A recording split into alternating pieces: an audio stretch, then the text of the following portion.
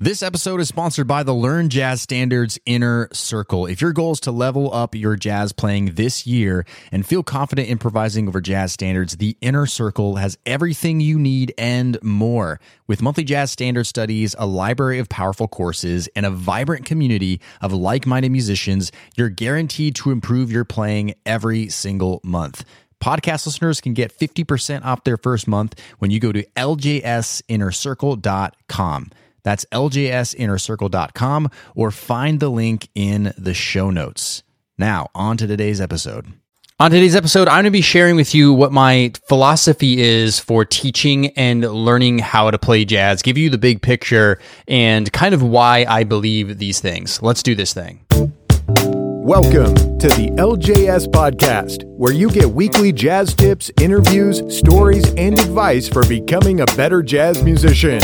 And now your host. He's a jazz musician, author, and entrepreneur, Brent Vaartstra. Hey, what's up, everybody? Brent here from Learn Jazz Standards, where we help musicians just like you learn how to play jazz, all while shortening the learning curve, no matter what instrument you play.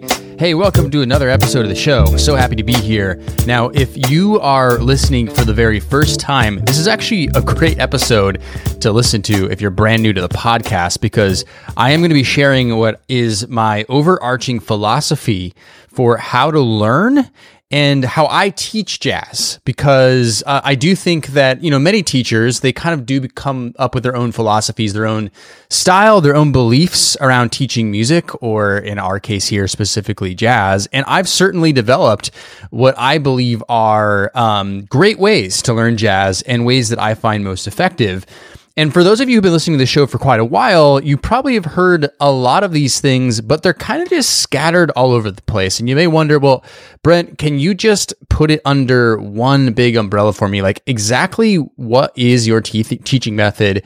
What do you really recommend as far as learning jazz? So I'm going to be covering several different common aspects around teaching jazz and learning jazz, and giving you my general philosophies as we go along.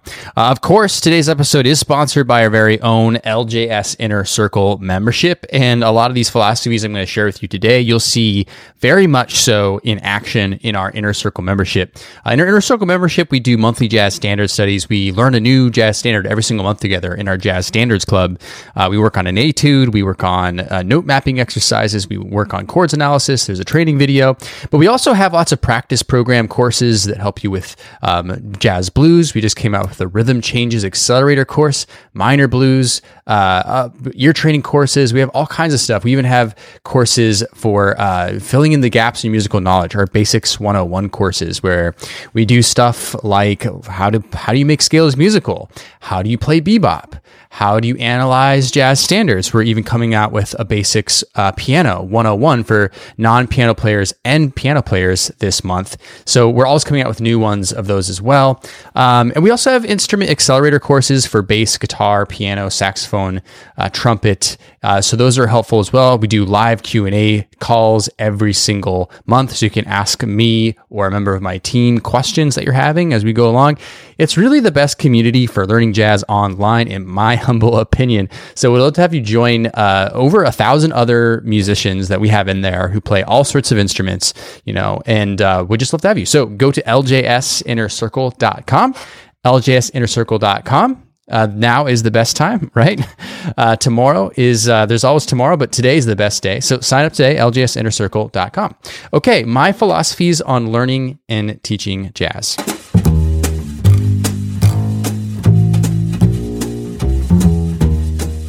All right, and so again, like, the value of what I'm about to share with you is, you may wonder, what is the best way to learn jazz? What should I be focusing on?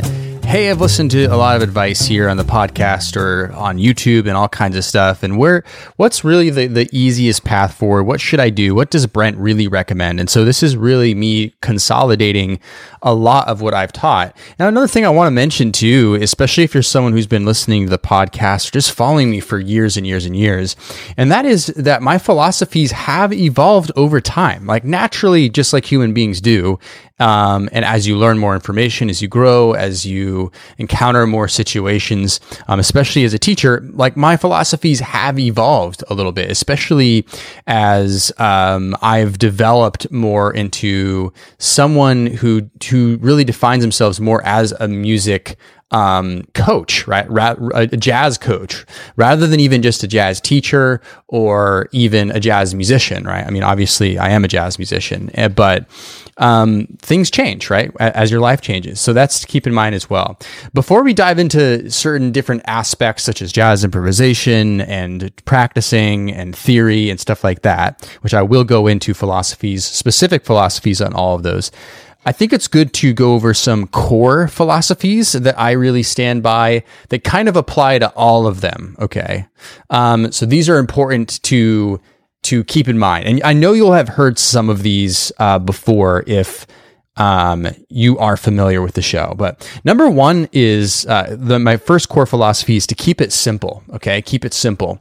So what I found over the years is the more complicated we make jazz out to be, which oftentimes we do naturally just because people told us that it's complicated, because we hear the music and we think it's complicated. But the more complicated we make it out to be, the general less progress you're really going to have. So I always like to think when I'm teaching jazz, how do I keep this as simple as I can? And in fact, I'm always trying to figure out new ways to keep it more simple. And, even like a recent course I came out with, I have changed it to compared to some other courses I've done, simply because I was like, we need to keep this even more simple, because that's, in my experience, but definitely how I've seen other of my students learn is just by keeping things simple, keeping things very basic and plain, not trying to overcomplicate something that doesn't need to be overcomplicated, right? And I do believe jazz can be simple. I even wrote a whole book. In fact, is it the 2-year anniversary of my book, Jazz Improvisation Made Simple? You find it on Amazon if you're interested. But it's called Jazz Improvisation Made Simple because I really want the concept to be made simple for others. Okay. So that's one, is keep it simple. And two is to keep it fun, because, and this one really it has a personal note to it to me. I mean, a lot of times, throughout my career, when I look back at my music career, there's a lot of times where obviously I love jazz and I love music, and that's why I was really engaging so seriously in it, but I wasn't having fun, right? I was just putting a lot of pressure on myself, constantly unhappy with the way I sounded, the way I was playing, forcing myself to work on things in such a way that were very arduous sometimes, or not allowing myself to move on to something if I was getting bored, right? And so that doesn't really work in my experience for keeping people motivated to practice, right? So you always want to keep it fun. So if there's a certain way you like to practice, certain things you like to practice, if you need to move on to another subject, things like this, just always trying to figure out, how do we keep it fun, and how do we basically take the pressure off? Even if it's just, me telling students, like in our inner circle membership, I'm always saying like, hey, you don't need to do everything, right? Hey, are you having fun doing this? Okay, move on to something else. Try something else right now, right? Because if we're not having fun, we're not going to be motivated to continue improving as jazz musicians, right? So number 2 is keep it fun. Number 3 is keep it consistent. Okay, keep it consistent. So one big thing that, and I'll talk more about this when I talk about practicing, but to me, it's more important to be consistent about what you're working on and practicing than working on, or like spending a lot of time practicing, essentially, right? So for example, I would way rather you just practice several times a week for a very short period of time, 15 minutes, 30 minutes, whatever. Then, have one day a week, or even one day every other week, or 2 days every other week, where you practice for like 3 hours or something like that, right? I just way rather consistency, because I find that's really what's helped me with learning the language of jazz, is just, hearing it a lot on a regular basis, touching my instrument a lot, getting muscle memory going, things like that. So I always try to teach my students to stay consistent. Not that you should feel bad if you miss a practice session, but rather just to focus on, making sure that you're able to be consistent, not necessarily focusing on large amounts of practice time all at once. Okay. And the last core philosophy is one that I've repeated a lot on this podcast, is perfection is the enemy of progress.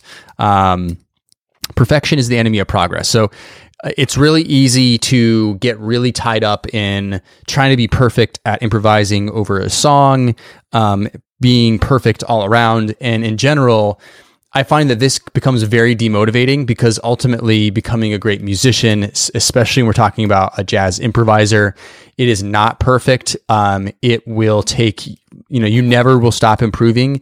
There's always going to be a little bit of dissatisfaction with where you're at.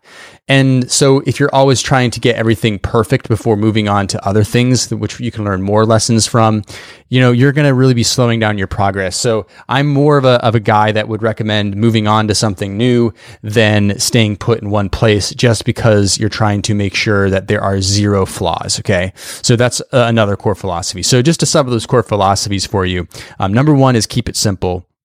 Number 2 is keep it fun. Number 3 is keep it consistent. And number 4 is perfection is the enemy of progress. Okay. So those are my core philosophies that I wanted to share with you because those are just sort of overarching ones that bleed into all the other philosophies, that I'll talk about. Okay. So let's kind of like go to the next philosophy, which is what is the most basic important way to learn jazz? Okay, what is the most important thing to be focusing on? And quite frankly, I do think that there are a lot of teachers may say this, but not maybe as explicitly as I say it, right? Or some may even disagree with me about this.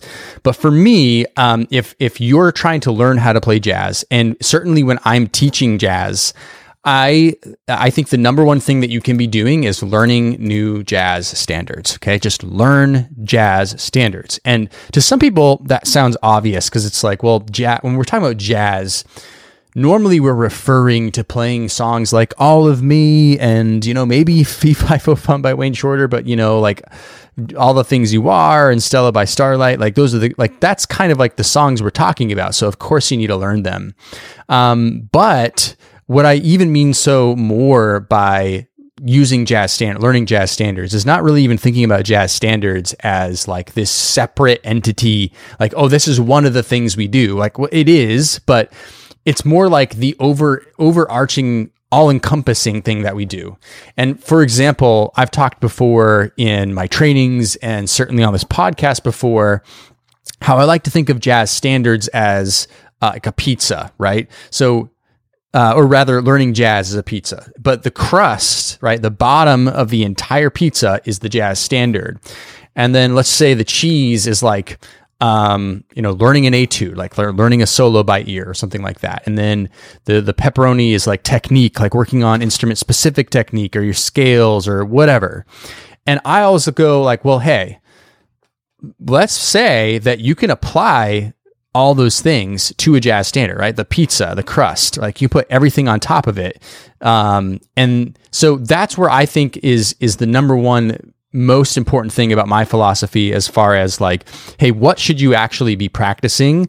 And again, goes back to the keep it simple core philosophy. Like we can make everything a lot simpler if we just go like, hey, we need to be working on jazz standards. And oh, hey, we also do need to be working on a little bit of jazz theory, but we need to like experiment with those and understand them separately, maybe like just on their own. Like what is a tritone substitution anyways, or whatever. But ultimately, I want to be applying all this stuff to a jazz standard. I want to like be using a context because I think that we understand and we learn things better with context, right? So if we're learning a jazz standard and let's just say someone taught you to play, I don't know, a melodic minor theory idea over top of dominant seventh chords, right? So you learn like that's a cool concept, but until you're actually looking at a context, like a set of chord progressions within a jazz standard and understanding what that actually looks like, it may not actually even stick that much. It'd just be a cool concept you learn, not necessarily something you can apply. So that's what I mean by that. So my philosophy for the basics, like the main thing you should be working on, focusing on is learning jazz standards, but applying everything to a jazz standard. Okay. So then again, that's why for those who are my inner circle members, that's why we do the Jazz Standards Club, which is where we study a new jazz standard every single month. And that's kind of like one of the most core features of our membership is because that is such a big part of the philosophy that we have, right?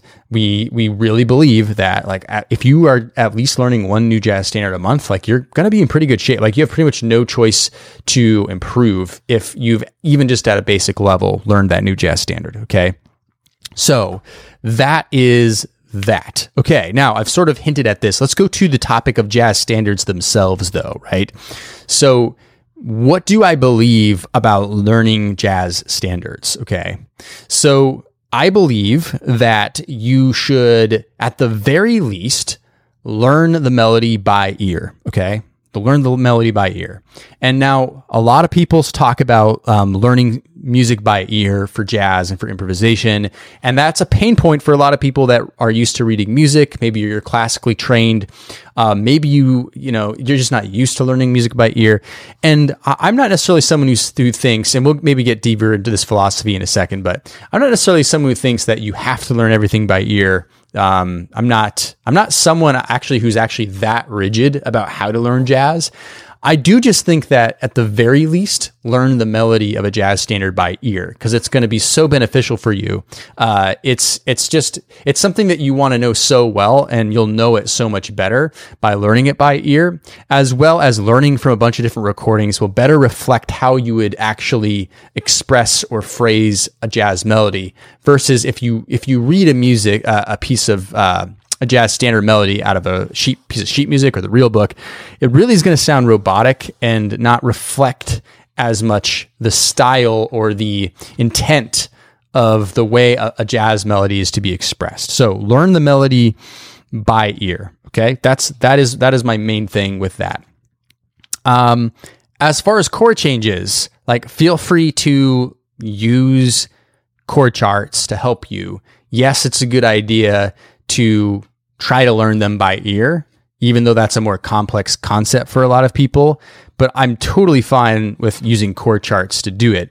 But the main thing is to memorize them. So huge philosophy of mine is get out of the book, get out of the pages. Like if you're stuck there, and I've had a lot of folks who first enter the inner circle tell me like, hey, Brent, one big challenge for me is I've just been stuck for so long in the sheet music and I feel like I'm enslaved to it. And my big goal coming in here is to get out of that. And, that's a big pain point for a lot of people. And one thing that I'm just always saying is memorize, memorize, memorize, memorize, memorize, memorize, memorize, memorize, memorize. Because even if you are learning a melody from a piece of sheet music or the chords from a piece of sheet music or a solo by reading it, if you're memorizing it, you're at least getting those benefits of internalizing that language. Okay. So chords, feel free to learn them from a piece of sheet music chord chart, but please do memorize it. Okay. So that's that. As far as what jazz standards to learn, any of them, right? Like it doesn't really actually technically matter which ones you learn. There's obviously certain ones that are more beginner friendly, and I'm not going to go into those right now.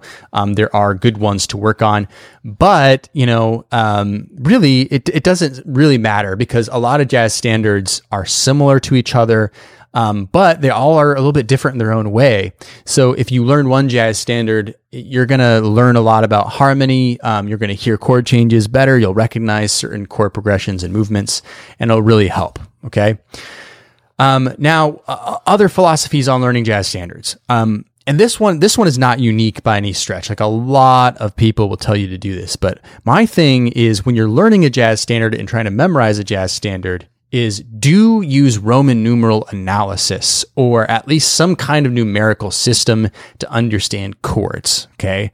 So in other words, I don't want you to be thinking about Autumn Leaves as C minor 7, F7, B flat major 7, E flat major 7, A minor 7 flat 5, D7 flat 9, G minor 7. Like I don't want you to be thinking about it that way.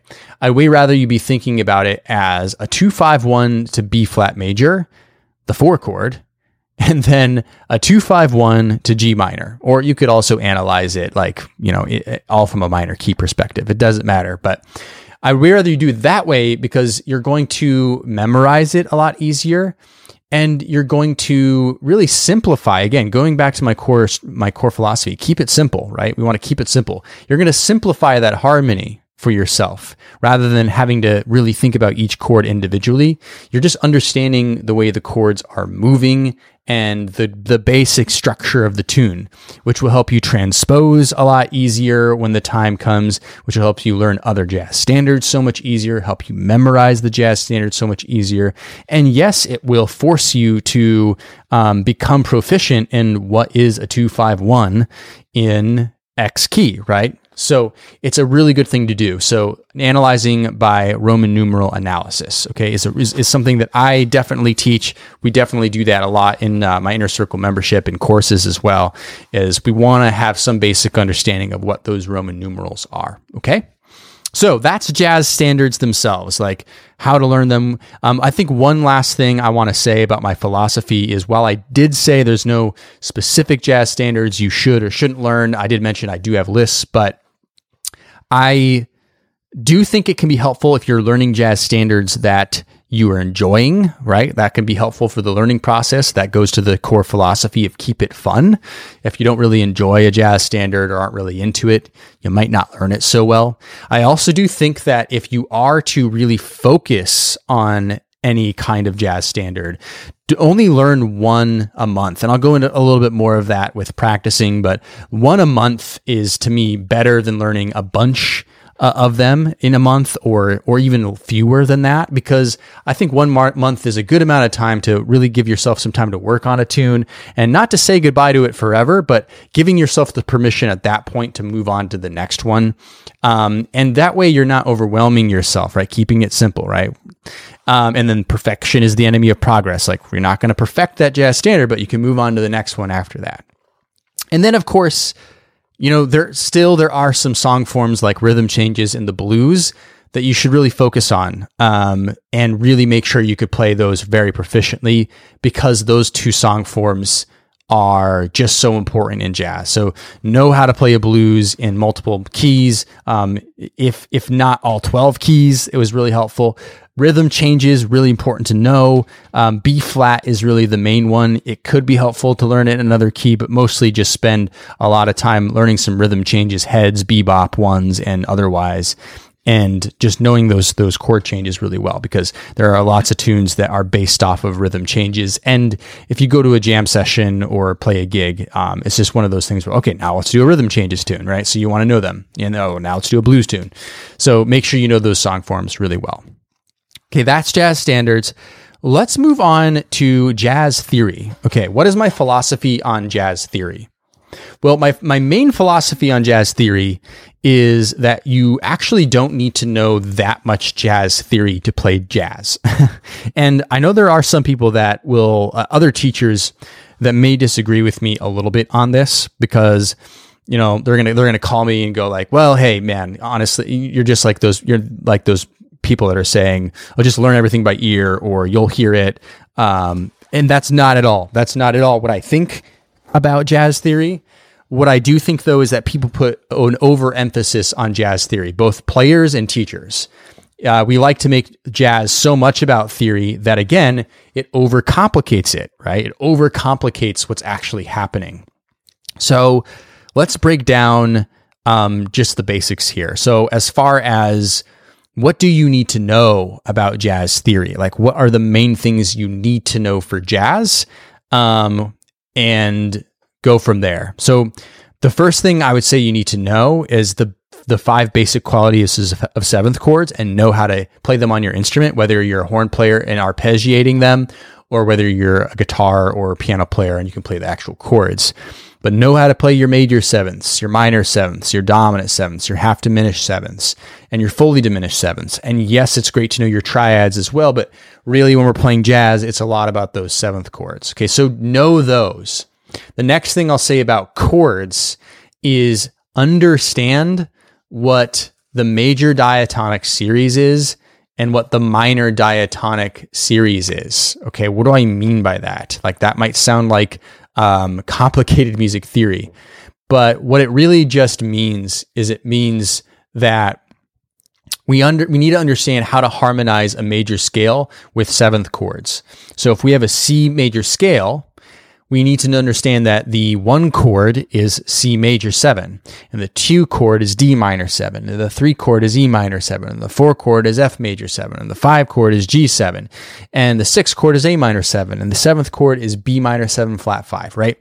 That's essentially if you just write out a C major scale and then you stack a third on top of each scale tone and then another third and then another third, it just naturally will spell out those chords that I just listed to you.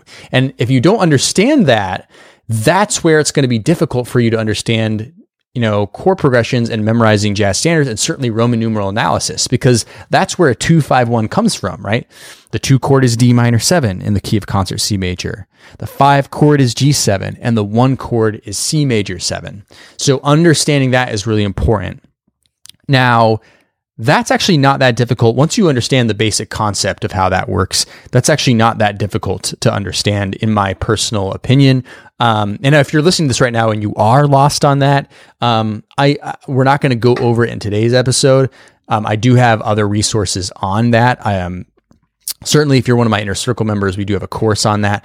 But what I will say, though, is I guarantee you, with just a little bit more depth and understanding, you will understand it and it will make a lot more sense to you. The more complicated one, but still important to understand, is the minor diatonic series. And this one is more complicated because we don't just have one scale where, like the major, we have C majors, not C, but just the major scale. Well, with minor keys, we have 3 scales. We have the natural minor scale, the harmonic minor scale, and the melodic minor scale. Okay, so 3 scales you can harmonize. But generally, what I would say is you don't need to necessarily memorize the harmonizations of all of those.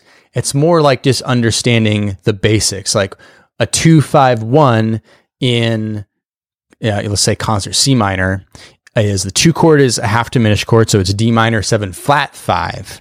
Your 5 chord is a dominant 7 chord, so G7, and then C minor 7. But there's also certain things that are helpful to know as well. Like you could play a C minor major 7 as the 1 chord, and that's a result you would get if you harmonize the melodic minor scale. And it's good to know, like, what's the 6th chord? Well, there are a few different options, actually, depending on how you harmonize the minor scale, which minor scale you harmonize. But, the most common one you're going to hear in jazz, especially like hard bop and stuff like that, is the 6th chord is a minor 7 flat 5 chord. So a 1-6-2-5 in C minor would be C minor 7, A minor 7 flat 5 is the 6th chord, D minor 7 flat 5 is the 2 chord, and G7 is the 5 chord, right? So just understanding some things like this about the minor keys are going to be helpful.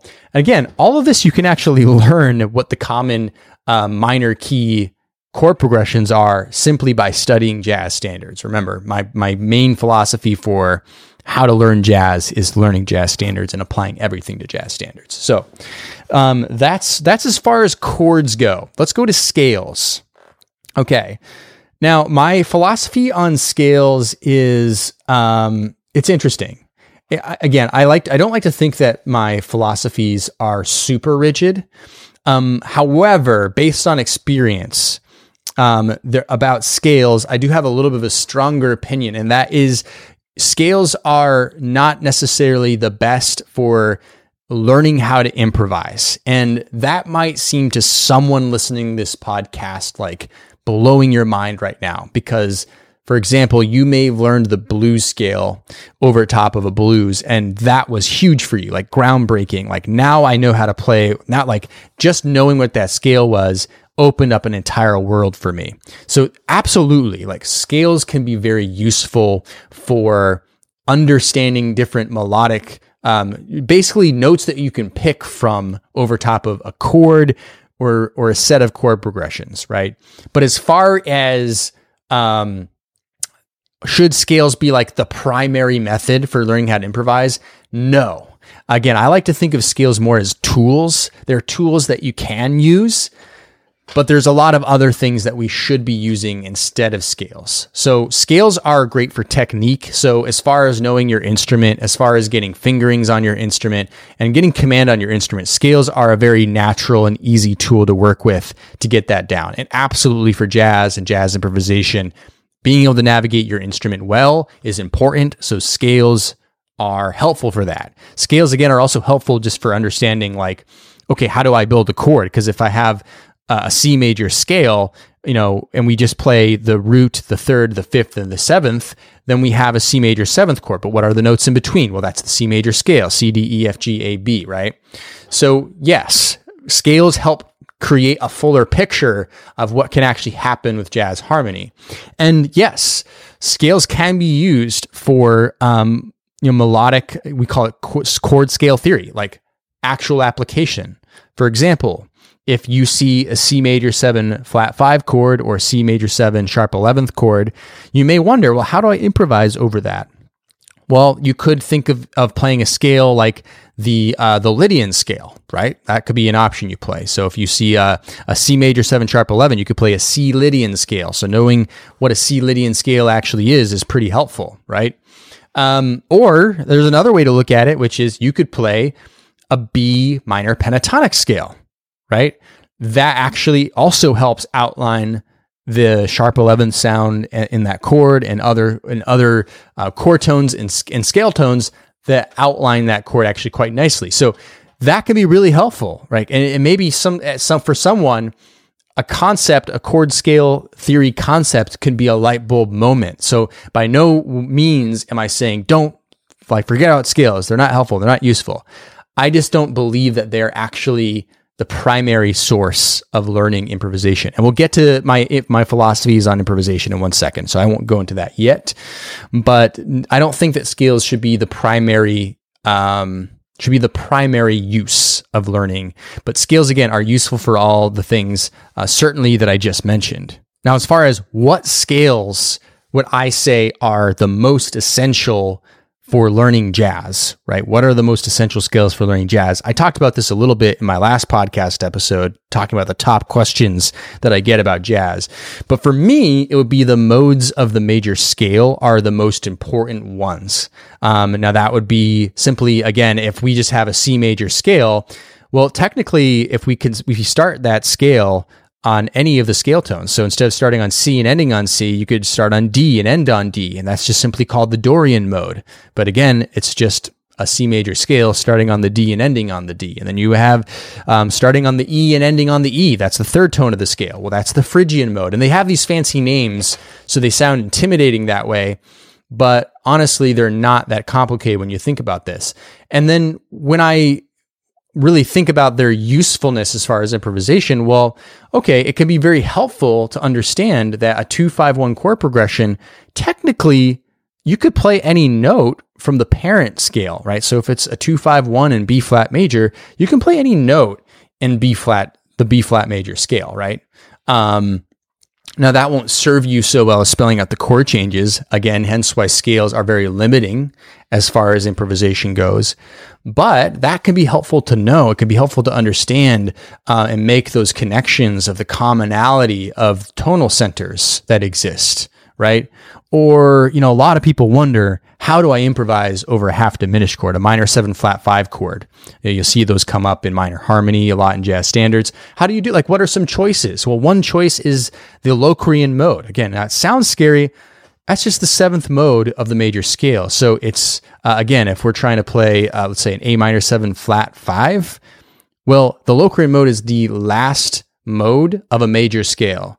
So A would be the lead tone or the last note of the B flat major scale. So essentially, over an A minor 7 flat 5, you can play a B flat major scale. Now, a Locrian mode would be starting on the A note, so be starting on A and ending on A, B flat major scale.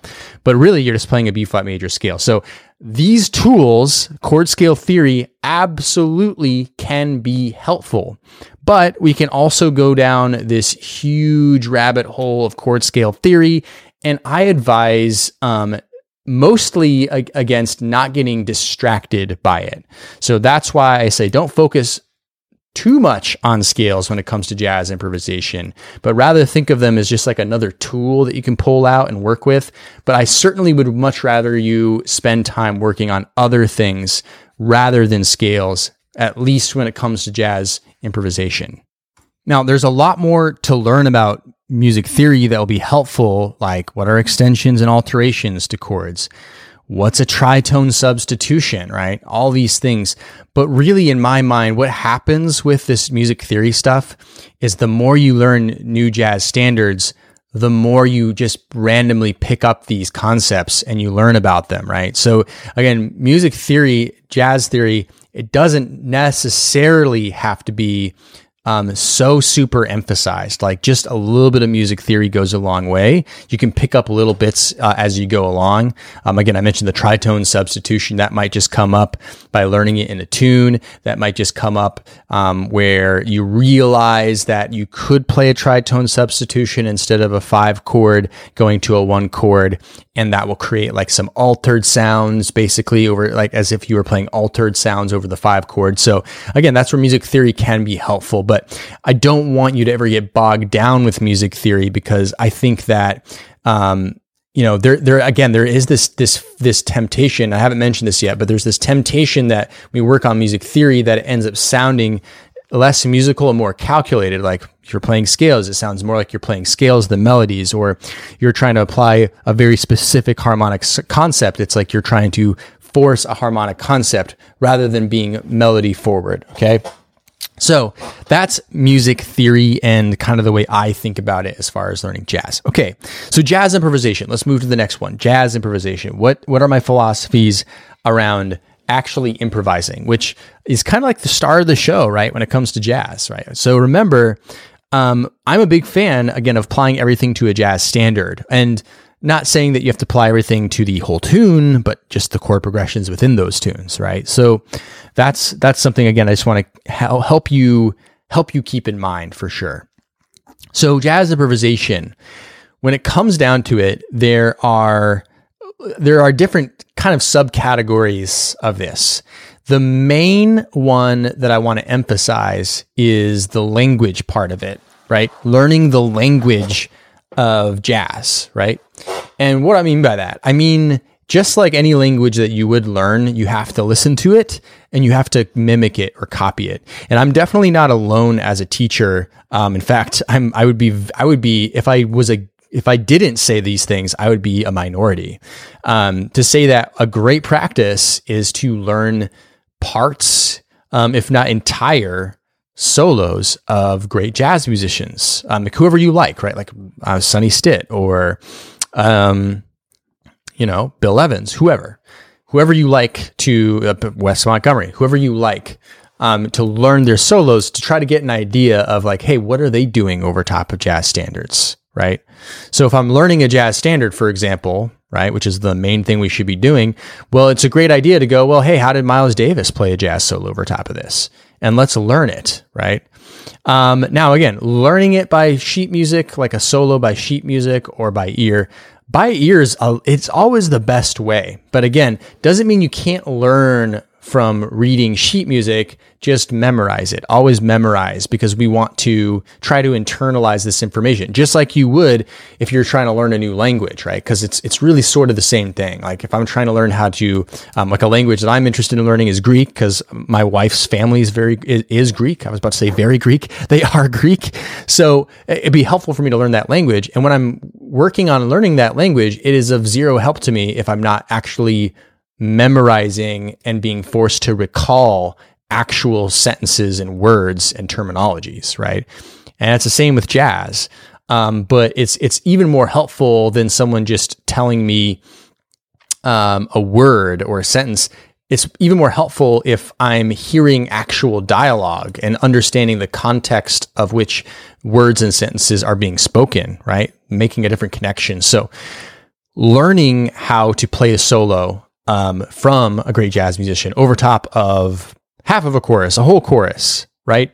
That's going to be super, super, super important and very helpful to my process for learning actually how to play jazz, right? So 100%, I really, really, really recommend making that at least a semi-regular thing that you do. And the intention, not necessarily that you remember how to play those solos forever or that you play them verbatim. You're just simply gathering. The next part of my philosophy is composition. I really believe in composition. If you've been listening to this show for a while, or you're one of my Inner Circle members, you probably heard me say this a lot. Like, composing is a great way to slow the improvisation process down, so that you are really starting to figure out, hey, I learned this solo by Sonny Rollins, but what would it look like if I took some of those ideas for myself and composed my own one chorus solo over top of all the things you are, right? Giving yourself the chance to really apply the information you know, confirm things that you can hear in your head, dream up a great solo, rather than going straight to improvisation, which you can and you should, but giving yourself that opportunity, because really, you need to slow this process down for yourself in order to give yourself the opportunity to come up with these ideas. So composing is, to me, a really important part of my teaching. Now, again, I mentioned that my philosophies have evolved, and this is certainly one that I didn't start out with. I didn't start out with composing being a huge focus of my teaching, but more and more over the years, it's really started to take center, because I just realized and have found that it's very helpful for not only making you feel motivated and proud of what you're doing, but helping you slow this process down so you can kind of give yourself the intellectual bandwidth to actually go through this. Because, you know, improvising is like reacting. Composing is thinking about it, right? So reacting doesn't give you a lot of time to critically think. So composing gives you the opportunity to critically think about what you're actually playing. Okay, so that's composing. Now, let's go to the jazz theory side of improvisation, because again, it is important still. And I talked about how scales shouldn't be the focus. Well, what should be the focus in my mind is chord tones. So if there's one thing that you take away from this today, as far as music theory goes, it's focus on chord tones when you're trying to learn a jazz standard and improvise over it. Try to know the chord tones forwards and backwards. And how did I come up with this philosophy? Well, really, I came to realize that the difference between, and this is back when maybe I was a little bit more of a novice improviser, but I realized, especially over the years, what I was lacking, or the thing that I was always like, man, if I could only sound like this jazz musician, if I could only play like this, the thing that I was missing was really spelling out those chord tones, those chord changes, right? And a level up from that was not just being able to spell them, but also being able to effectively resolve to them, like creatively resolve to them in a melodic way. And the only way you can learn how to creatively resolve to chord tones is by knowing them so well, muscle memory, in your ear, hearing them in your ears, practicing the resolutions. So making it all about chord tones. So I always like to think, start your improvisations by trying to figure out, or start practicing improvisation with chord tones. Like, if I even try practicing only playing chord tones, that can be a challenge, but it's a good practice as well. So only chord tones, right? And don't worry about scales yet, because scales, again, those are just filler notes. Those are notes in between. But the chord tones are what we want to be really emphasizing and figuring out. So if there's one thing you really take from music theory, from my philosophies, it's start with chord tones and really spend a lot of your time and effort trying to figure out how to melodically resolve to those, right? Because as soon as you start really figuring out like the secret of like, hey, resolve to the third when you're going to the 5 chord, resolve to the 7th, or you could resolve to the 5th or the root as well, or the 7th as well. But like, once you're really doing that, you'll start really noticing the notes that make your solos pop, that make your chord tones pop out, which is really what makes great jazz musicians sound so great. Is like, how are they just flawlessly, melodically resolving to these chord tones? So for theory, focus on chord tones. Okay.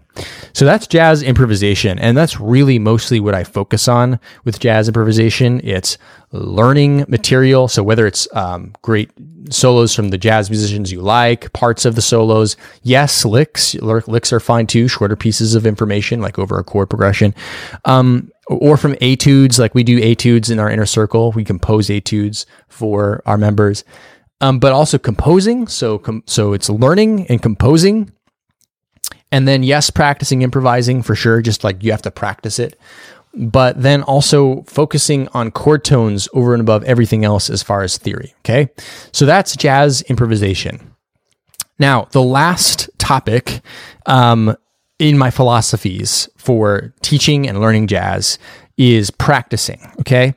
And I save this one for last because honestly and truly, I actually think that this is sort of the most important one, the most important philosophies that I have that I've really built my brand of Learn Jazz Standards around, that I've really focused on so much. And that's because I've spent so much time practicing, and I've really come to learn what works and what doesn't work and how do we practice and I just find that the real big difference for people is how they're practicing, what they're practicing, that is either helping them really accelerate their jazz skills or severely slowing them down and limiting them in their improvement.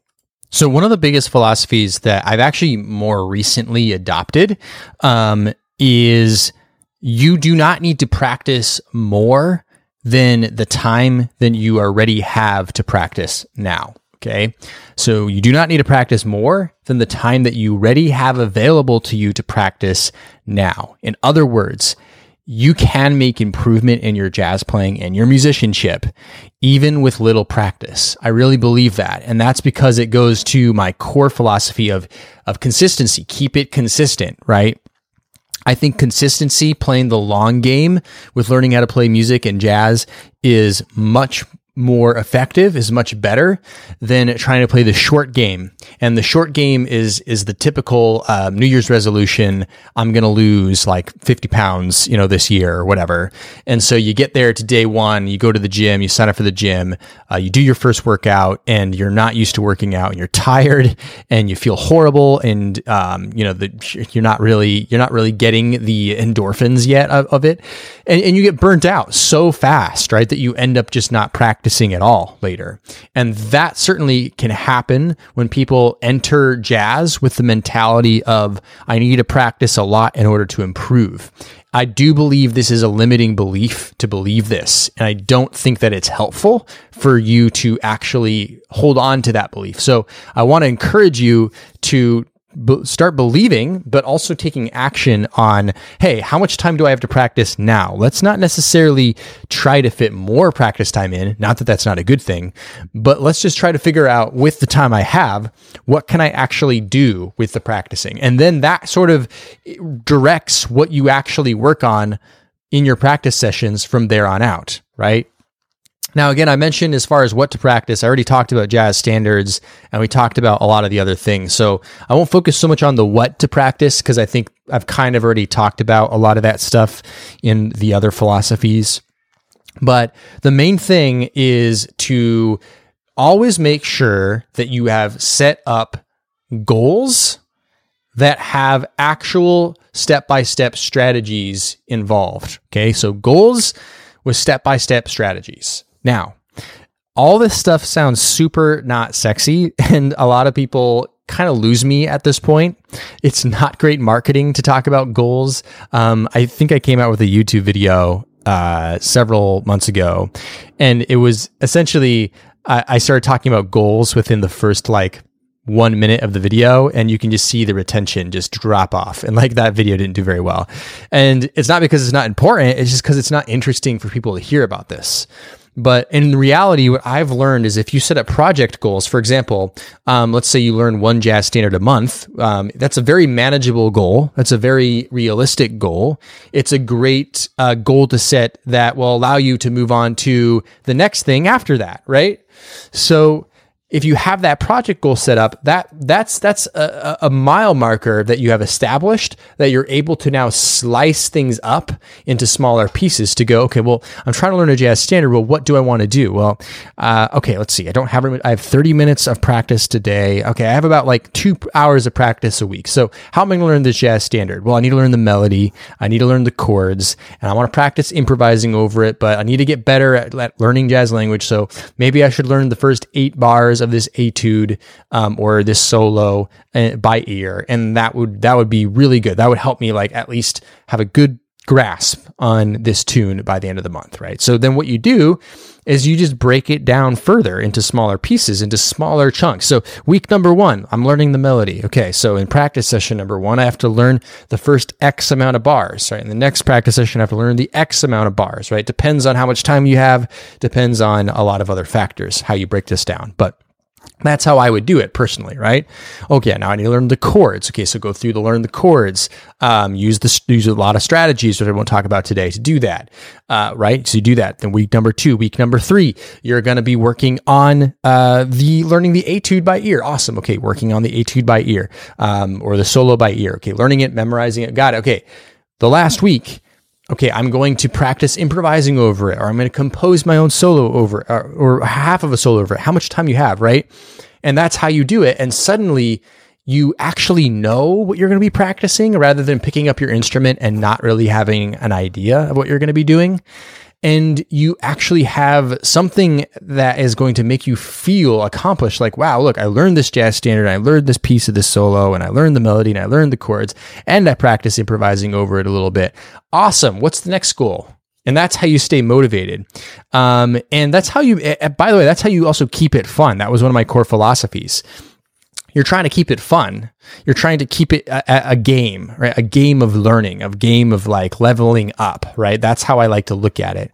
I even like to make it fun sometimes by like, hey, I just learned a new jazz standard, or hey, I just did this thing. I'm going to go make myself a cocktail tonight, right? Or whatever you like to do, like whatever your thing to do. I'm going to go out to dinner tonight. I'm going to celebrate, right? You can celebrate musical success, right? It doesn't have to be someone's birthday to do it. You can celebrate in any way you want to, right? So I really believe this about practice. I really believe that if you have these project goals set ahead of you and you're constantly filling your practice sessions, just the amount of time you have to practice, with things that end up going additionally equaling that goal, then you're going to get forward motion and you're constantly going to be learning. Again, I think 1 month is a good period to set a goal, but if it's a bigger project, then you make it a 3-month project, but break it into smaller goals, right? So you can always break things down. That's how what a lot of my courses are actually like, is really set up that way. And they're not perfect in the sense that they're not catered to any one individual, because everybody has different practice times and so on and so forth that they can use to spend. But they are all set up that way because I do truly believe that that is going to be the most effective for you, right? It's going to be the most effective for you to learn and to grow. So that's really important. One other philosophy I have, which is going to sound really funny because you're listening to this podcast, or you've consumed all of my blog articles that like I think we have over 1,000 blog lessons, mini blog lessons on our website. Or you've been checking out my YouTube channel. And one thing that I really truly believe is, don't get lost in content, right? Like, just focus again on what's the goal? How do I get to the goal? And the tools that you need to help you get to that goal, right? So if you're just going to podcast episode to podcast episode to YouTube video to YouTube video, but you're not really taking action on anything, or you're not really creating a plan for actually learning, you're probably wasting your time. So knowledge is only knowledge if you're actually applying what you're learning, right? If you're doing the thing, right? So the danger of like listening to this podcast, for example, or the danger of surfing jazz lessons on YouTube, is that you can get into this content hamster wheel of jumping from thing to thing to thing and consuming and hearing and going, wow, that's cool, but then never actually making a plan to use it, right? So that's something I would say. And this happens with, by the way, music method books are probably the most notorious for this, right? Like, how many music method books do you probably have that you've really barely even touched, or you've barely implemented the concepts? Because you buy the book and you're all excited about having the book and you're like, wow, this is so cool. But if you don't ever take the action on it, right, then it becomes a problem, right? And that's the same with anything. It's the same if you became one of my inner circle members, or you joined one of my courses, or you joined somebody else's course, like, or you bought somebody's book. Like, if you don't really like take action on any of that stuff, then probably you're not going to improve no matter what, right? But again, part of my practice philosophy is like, hey, if you only have 30 minutes to practice, that's all you need, right? That's all you need. Make it fun. Like, all these things make it more doable when it comes to practice. Okay, so those are my philosophies on practicing. And really, again, I do believe that practicing is probably the most important thing. It's not the sexiest thing that everybody wants to hear about, but it really is, to me, the difference between what an amateur jazz musician who kind of stays stuck there for a long time versus someone who I see continuously improving. That's really the difference. That's the secret sauce for people. Okay, so these are my philosophies on jazz. Hope you found these helpful and hope that you take action on some of these.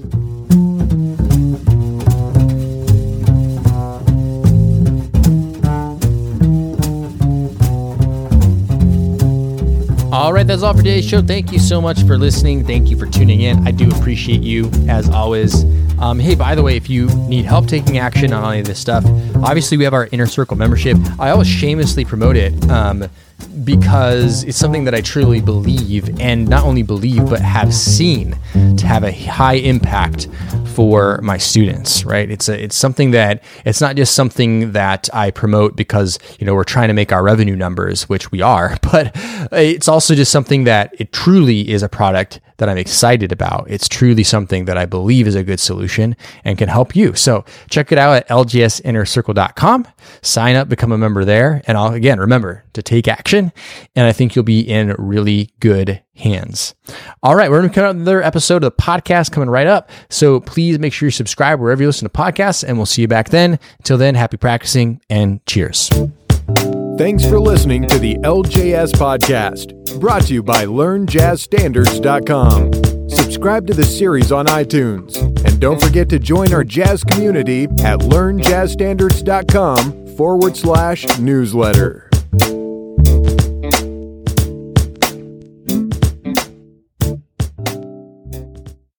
Hey, podcast listener, would you like to ask me a jazz question and get it answered here on the show?